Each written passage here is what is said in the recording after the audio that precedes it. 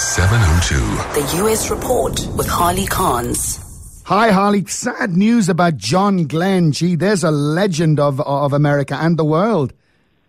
Well, for sure. We knew when he went in the hospital a few days ago that it might be big trouble. But at the age of 95, one of America's literally greatest heroes over the last century has died. I mean, John Glenn was the first American to orbit the Earth. And February 20th, 1962, that was very, very big stuff. He went around and around for about 5 hours. 36 years later, he did it again at the age of 77, the oldest American to orbit the Earth. So he had a great life, and in between the two, of course, he spent 24 years in the U.S. Senate representing Ohio. You spell hero in John Glenn's case with capital letters, for sure. And I can tell you that when I was just a very young kid, he went to orbit, and I always wanted to fly. And here was a guy who not only was a crackerjack pilot in the military, who went on to fly around and around the Earth.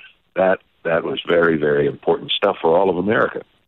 What a life, what an innings, eh? And tell us about life expectancy, because I see that's down in the United States, Harley. We're not used to this, that's for sure. Ever since World War I, our life expectancy has gone up, up, and up.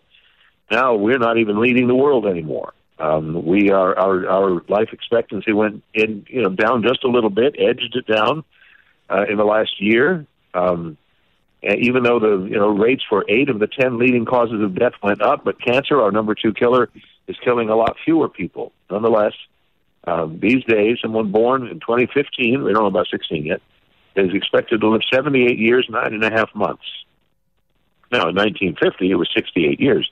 So we're doing a lot better. But there are countries that do better than we do these days. Absolutely. Diet has a lot to do with it, Harley. And I don't like the words California and earthquake in the same sentence.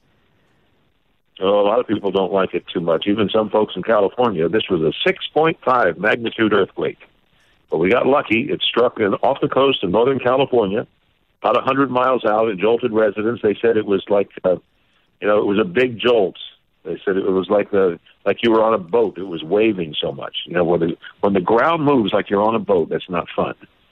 And they did not have a tsunami, or if they did, it was very small. They did not have any severe damage or deaths, as far as we know so far. But nonetheless, 6.5. That's a pretty sizable jolt. It is indeed. Harley, have a great weekend. We'll chat to you on Monday. Thank you, John. I'll see you.